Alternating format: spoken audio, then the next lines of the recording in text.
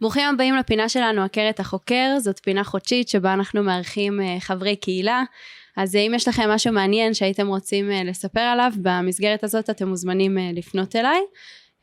והפעם יש לי את העונג בעצם לארח את נדב חכם, שהוא חבר קהילה שלנו, וזהו, אז אני אשמח ככה שתוכל לספר קצת על עצמך במקום שאני אציג אותך, אז תתחיל. נעים מאוד, תודה רבה, כיף להיות פה.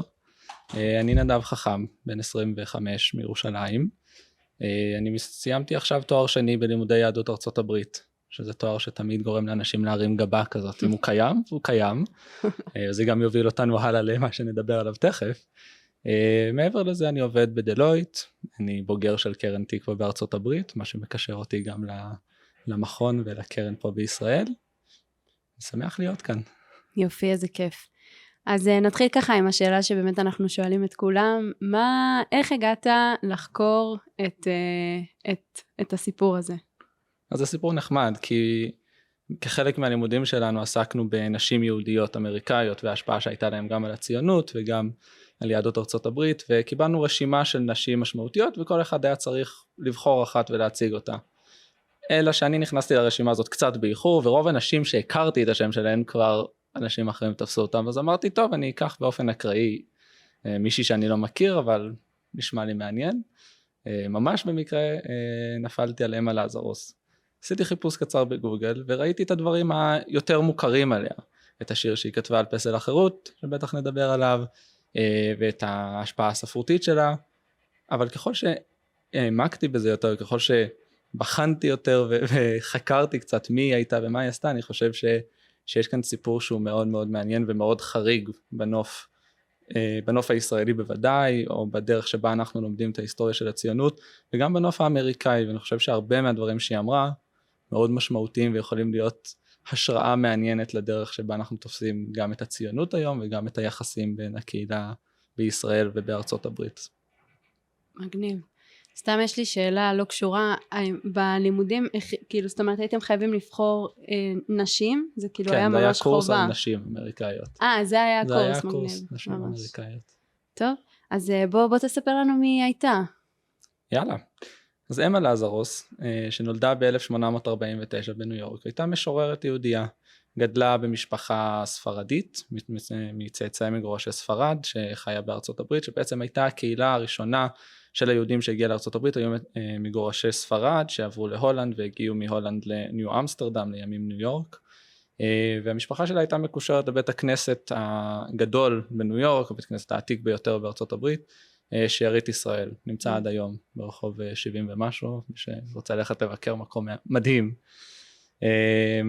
המשפחה שלה הייתה, נאמר, מסורתית, אך לא מאוד מחויבת, והיא גדלה כבר בצורה די מתבוללת, נאמר, הקשר שלה ליהדות היה מאוד מעומעם, אבא שלה היה חבר בקהילה, והיה מקושר לאנשים שם, אבל הוא לא גידל את ילדיו, את בנותיו למעשה, על ברכי התורה, וככל שהיא גדלה, כבר בגיל מאוד צעיר, היא מצאה הרבה יותר עניין בתרבות הכוללת, בתרבות האמריקאית והקלאסית, והתחילה לכתוב שירה בגיל 14. בגיל 17 היא פרסמה את הספר שלה, כי כבר עברו 3 שנים שהיא כותבת שירים, אז זה די זמן, כן, זה די זמן לפרסם אוסף יפה של שירה, שרובה מבוססת על מוטיבים קלאסיים מהמיתולוגיה היוונית, חלק גם תרגומים מגרמנית לאנגלית שהיא שלטה בשתי השפות, מאוד הושפעה מהיינה ומשילר, והיא אהבה את ויקטור הוגו, וכל העולם הקלאסי היה מאוד מוכר לה, היא כתבה על המוטיבים האלה, היא כתבה על הרעיונות האלה, על הטרגדיות ועל הקומדיות, ובעצם זה היה יכול להיות סיפור קלאסי למדי של בחורה מאוד מוכשרת ומשוררת נהדרת שזכתה להערכה רבה, אבל הקשר שלה ליהדות היה במקרה הטוב במשפחה. וזה השתנה באיזשהו שלב,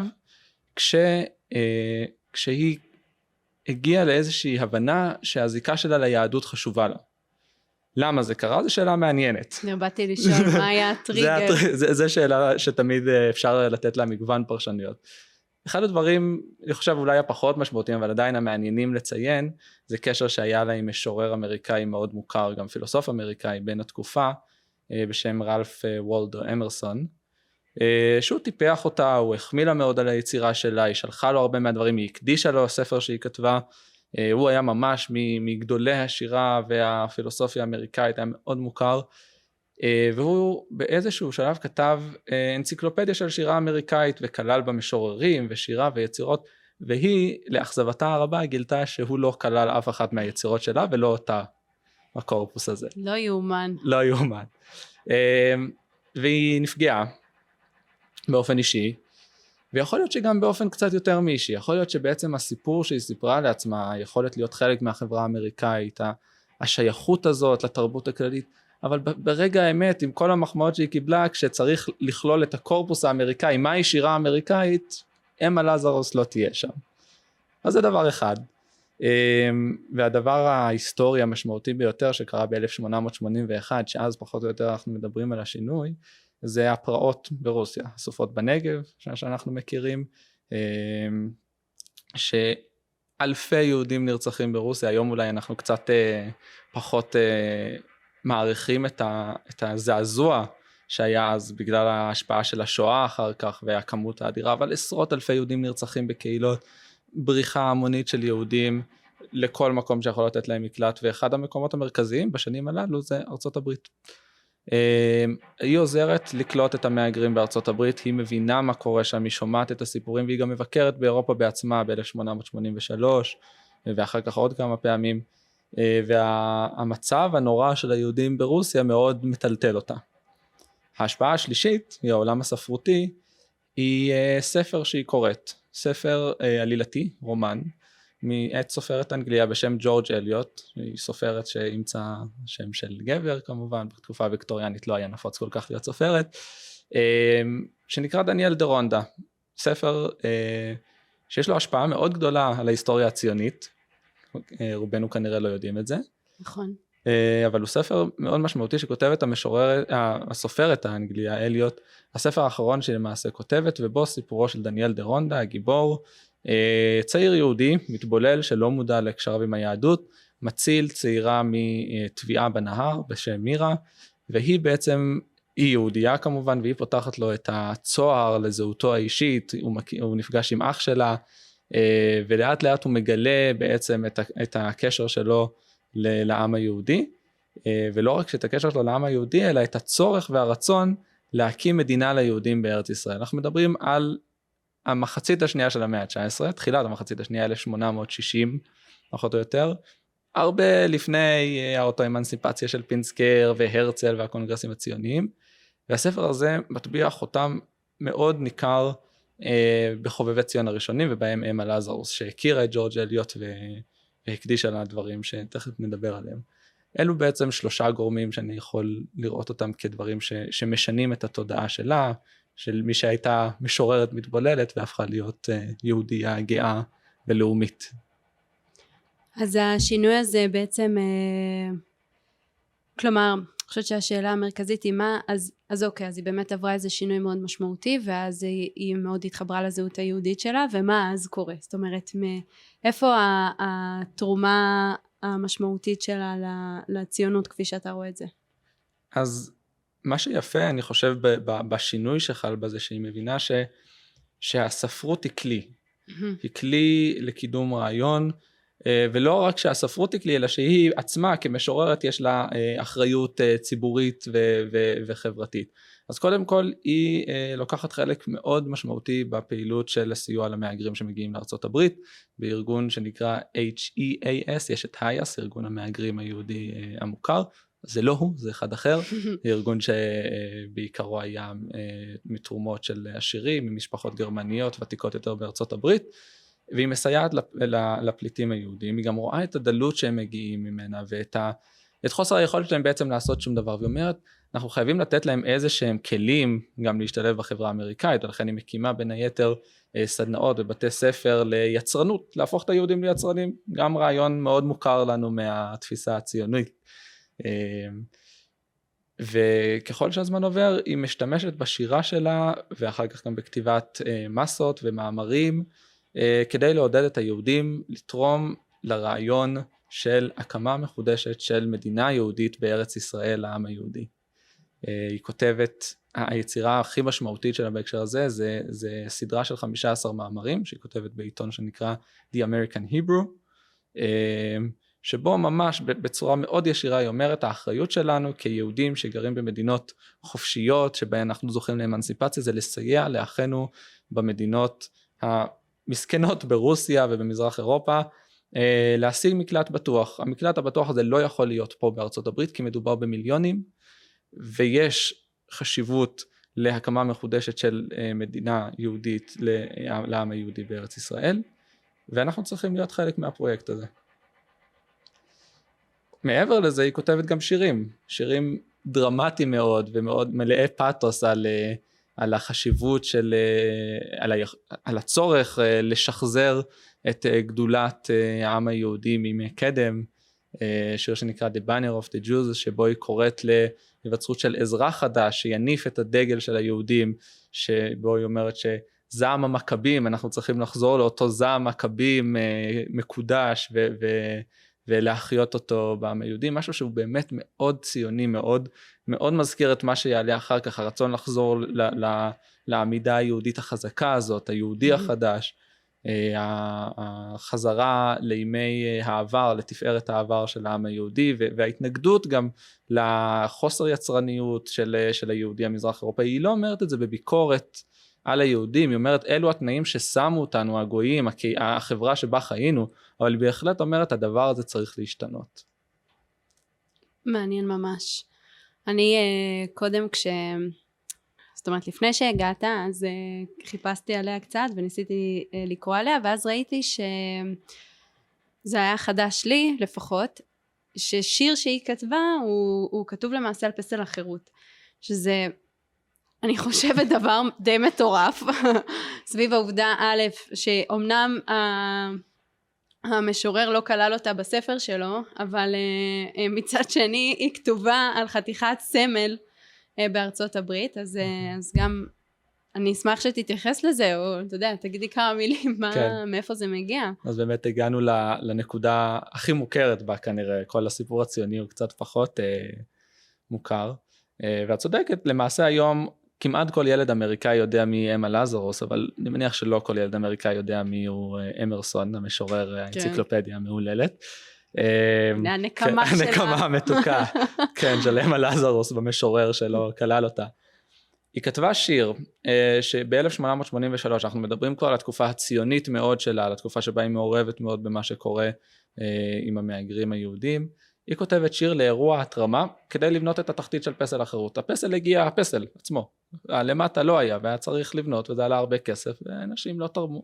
אז ערכו אירוע התרמה, והיא כתבה לכבודו שיר, שיר שנקרא הקולוסוס החדש, New Colossus, תכף נקרא חלק ממנו, והיא בו היא מתארת בעצם את מהי אמריקה עבורה, גם על זה נדבר תכף, אבל נגיד במילה שהאירוע נחל כישלון צורב, השיר נחל כישלון צורב, לא גויס כסף יותר מדי מהאירוע הזה, והיא למעשה נפטרה בלי לדעת לאן השיר הזה יתגלגל, רק בתחילת המאה ה-20, ב-1902 אם אני זוכר נכון, למעשה חזרו לשיר הזה וקראו אותו שוב או העריכו את היצירה והחליטו לחרות אותו מתחת לפסל החירות. עד היום מופיע שם בעצם רק החלק השני שלו, שאני אקרא אותו בתרגום עברי מוצלח. יש תרגום עברי נהדר, יפה, אבל מאוד כבד ומאוד עתיק, אז במגזין סגולה עשו לו תרגום יפה.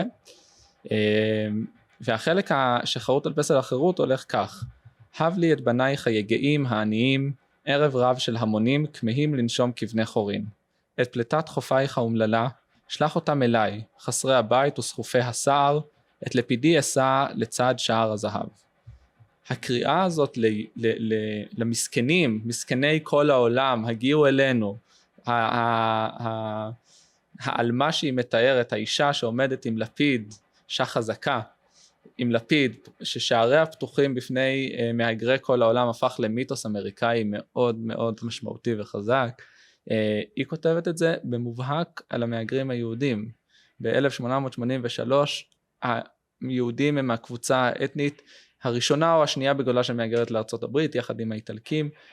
היא בוודאי לא עוסקת יותר מדי בהגירה האיטלקית, והיא חושבת על הנרדפים מהפרעות ברוסיה שמגיעים לארצות הברית מסכנים ואומללים, ועד היום זה מיתוס אמריקאי, האישה עם הלפיד הזה שבעצם פותחת את שעריה לכולם, זה גם מיתוס מאוד אנטי פגני. בתחילת השיר היא מדברת על הקולוסוס הישן, שהוא ענק יווני, מיתוס מהמיתולוגיה היוונית, שיש לו רגל אחת על צד אחד של היבשת ורגל אחת מהצד השני, והוא זה ששולט על כל מה שעובר בים הזה שעובר ביניהם. זה המודל של העולם הישן, אירופה האנטישמית ומלאת השנאה שממנה כולם רוצים לברוח, לעומת האישה החזקה עם הלפיד שמאירה את הכניסה לארצות הברית.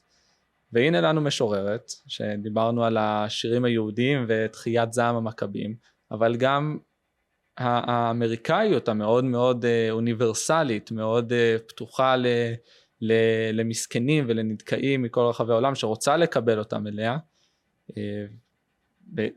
ושניהם נמצאים באותה אישה, באותה תקופת חיים. בעיניי זה מדהים לראות את זה היום, כשאנחנו לפעמים מתלבטים קצת על הציונות שלנו כתופעה אתנית מול האוניברסליות, והאם הם יכולים לחיות ביחד או לא יכולות לחיות ביחד. אני חושב שמשהו מאוד משמעותי שהיא אומרת, עוד ציטוט ישיר שלה, היא אומרת, אנחנו צריכים לבחור במסורת שלנו, לדבוק בתחושת השייכות לבני עמנו, ולפתח תחושת קרבה עם עמי הגויים. הבחירה הזאת בזהות שלנו, העמידה על הזהות שלנו איננה התנכרות לאוניברסליות, לרעיון הזה של כבוד האדם, לתחושת הרעות שיש לנו עם עמים שונים שמוכנים לקבל אותנו. וזה בעיניי מסר מאוד רלוונטי גם לימינו. אני אשמח, קודם כל זה באמת נקודה, אני חושבת מאוד מאוד מעניינת, כי זה אכן קונפליקט שאנחנו נמצאים בו כל הזמן.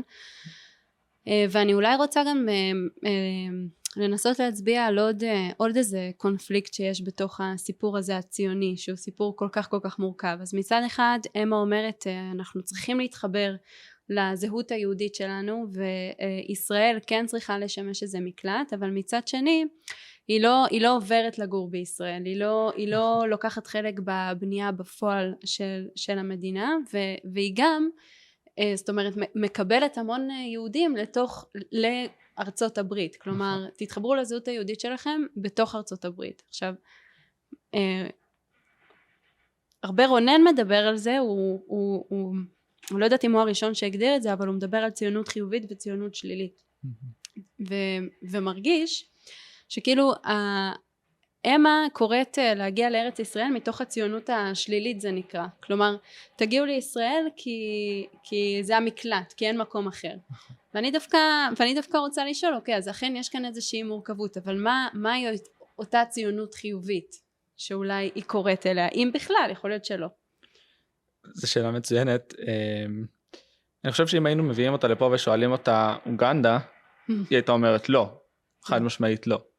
ועכשיו את צודקת, כלומר, באיגרת אל העבריים הזו, שהיא מפרסמת בעיתון, באמריקן היברו, היא אומרת בצורה מאוד חד משמעית, אנחנו היהודים של האמנסיפציה, אנחנו לא צריכים לעבור לארץ ישראל. אגב, יהודי האמנסיפציה הם גם יהודי גרמניה, כן, האירוניה ההיסטורית.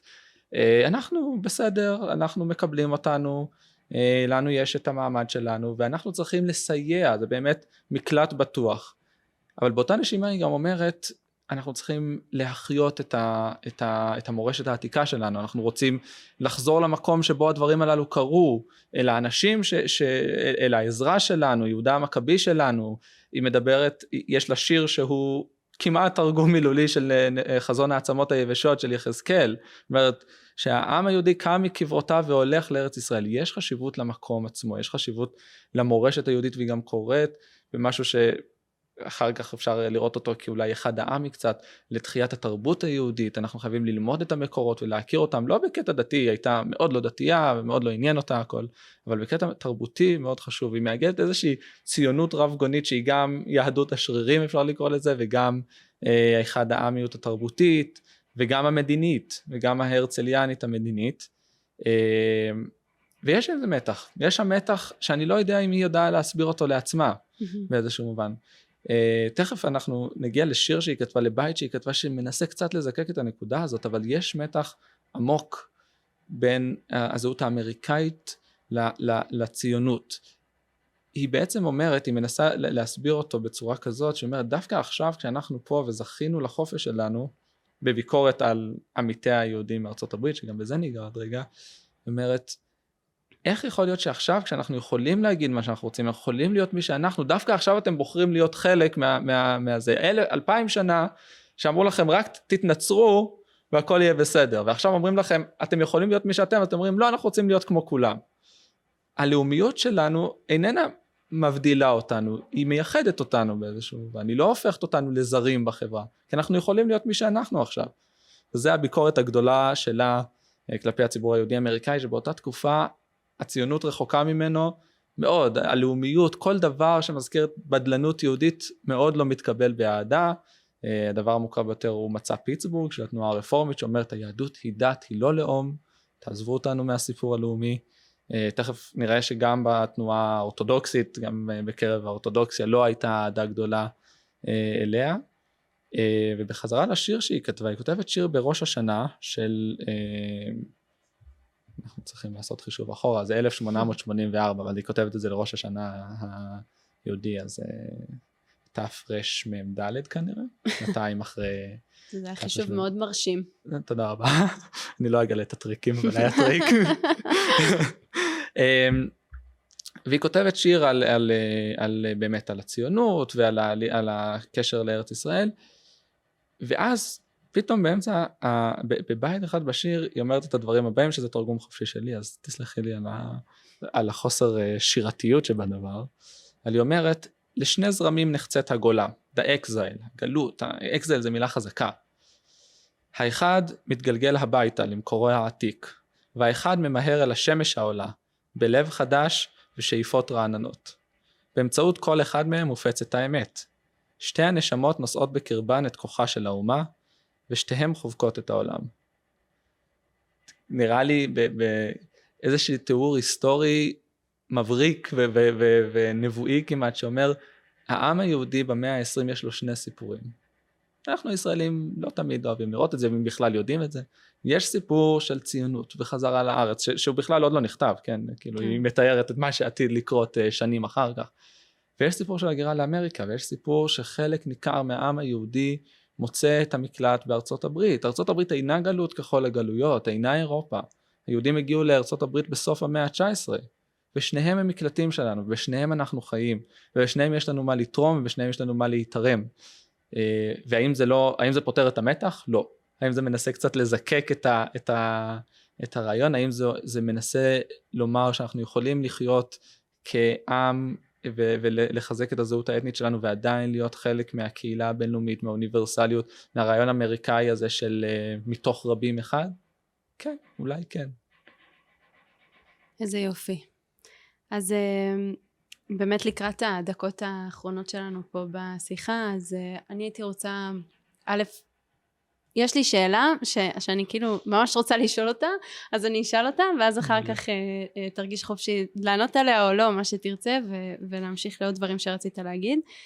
אבל איך יכול להיות שיש כל כך הרבה דמויות, שהן כל כך משמעותיות מהסיפור הציוני שלנו, שהן הרבה יותר משמעותיות ממנה? איך היא נשכחה לנו ככה בסיפור שלנו? איך זה קרה הדבר הזה? זו שאלה מעולה, שמעסיקה אותי מאוד, שאני חושב שגם מושכת אותי מאוד לדמות הזאת, בגלל התעלומה, המסתורין הזה שקיים לגביה. אגב, גם בארצות הברית היא מוכרת, אבל בעיקר בגלל השיר על פסל החירות. היא לא, אולי חלק מהקהילות היהודיות ידעו להגיד לך שכן, היא הייתה גם ציונית, אבל באמת יש משהו מאוד פורץ דרך במה שהיא אומרת. יכול להיות שזה כי קשה לנו לקבל ציונות שהיא בסגנון קצת אחר. מאוד קל לנו עם הציונות האירופאית, כי היא אומרת אירופה היא רעה, אירופה לא טובה לנו, אנחנו רוצים ללכת עכשיו לארץ ישראל, ומה לעזור, זאת אומרת רגע, יש כאן, קשה לי, מורכב לי, אני חיה במקום טוב, אני רואה את הסבל ואני רוצה למצוא מקלט, אבל אני גם רוצה שאנחנו נפרח ונצמח פה ונחיה פה, ויכול להיות שזה גם קצת נובע מההשפעה הנוצרית שהייתה עליה. אני יודע שדיברו פה כבר על האבנגליסטים והתרומה שלהם למדינת ישראל, אבל בהחלט ג'ורג' אליוט הייתה לא יהודייה, והיא מקדישה לה את הספר, את כינוס השירים שלה על הרעיון הציוני או על הרעיון הלאומי היהודי יותר נכון, שנקרא Songs of the Semites, והיא מקדישה אותו לג'ורג' אליוט, שאותה היא מתארת כהסופרת או הדמות שתרמה יותר מכל אחת אחרת להתגבשות הרעיון הלאומי היהודי. והיא הייתה נוצריה, ואולי זה קצת קשה לנו, ואנחנו לא בטוחים כל כך איך לקבל את הרעיון הזה של ציונות נוצרית. אבל זו שאלה מצוינת, ואני חושב שראויה אימא לזרוס שתקבל מקום של כבוד. היום ממה שאני מכיר יש רחוב איזו סמטה קטנה בחיפה על שמה. כן, לא מספיק. על ג'ורג' אליוט אגב יש רחוב יפה ליד רחוב דוד המלך פה בירושלים, אז אולי גם לאימא לזרוס מגיע משהו כזה. ואולי אני אסיים עם משהו עם איזה תגלית חביבה וקטנה שהגעתי אליה בספרייה בניו יורק שישבתי בה במקרה, ופתחתי כל מיני אוספים של אימא לזרוס, ואחד מהם היה אוסף של מכתבים שנשלחו לאמריקן היברו לציון 30 יום למותה. כלומר הספדים שנכתבו עליה, האמריקן היברו ביקשו שישלחו אליהם הספדים עליה. רוב ההספדים באנגלית ומצד אנשים שונים ומעניינים בפני עצמם, אבל אני חושב שאחד המרגשים והמעניינים שבהם היה דווקא אחד שנכתב בעברית, שנמצא כאן, אנחנו יכולים אולי להראות אותו תכף, שנכתב על ידי מנהיג יהודי חשוב בשם שבתאי מורייס, היה אחד מראשי ה-JTS, מה שלימים יהפוך למוסד להכשרת רבנים של התנועה הקונסרבטיבית, אבל באותה תקופה זה היה בעצם הגוף הראשון שהתנגד לרפורמים. החלוקה בין אורתודוקסים וקונסרבטיביים לא הייתה מאוד ברורה, הוא שמר הלכה בקפידה ובדקדקנות. יש מחלוקת היסטורית בדיעבד האם לשייך אותו לקונסרבטיביים או לאורתודוקסים, אני לא חושב שזה כל כך משנה, אבל הוא היה מסורתי והיה חשוב לו, והוא ידע עברית מצוין. הוא היה מאוד קשור לזהות היהודית שלו, ומאוד התנגד לרפורמה ולשינוי בהלכה. והוא ניהל איתה ויכוח פומבי, מעל דפי האמריקן היברו. האיגרת ה-15 שהיא כתבה, באיגרות לעבריים, הגיעה לצד טור תגובה שלו, שהוא כותב, תמשיך יאללה, תעזבי את הרעיון הזה, מספיק. וכשהיא נפטרה, הוא כותב לה הספד מאוד מרגש בעברית ויפה, עברית יפהפייה, שהיום כמובן לא תהיה בשימוש. אני אקרא חלק קטן שאני חושב שהוא מעניין. הוא לא מוותר לה, כלומר הוא לא מכיר בצדקת דרכה, אבל הוא אומר לה את הדברים הבאים, שבעצם הוא מתאר שלא היה לה כל קשר ליהדות, ופתאום חרדת ותאמן נפשך על הנחתו ועל נעקתו של העם היהודי, מאז והלאה לא נתת פוגעת לך עד אשר משכת אבירים אחרייך בכוח אמרותייך טהורות ויקרות כזהב מאופז מזוקק שבעתיים. ממשיכים הלאה. דווקא נפשי אחרייך מיום אשר אגמה נפשך לעם מפוזר ומפורד, אהבתיך כאב את בת ירצה מיום אשר אהבת ציון הייתה כינור לזמירותייך.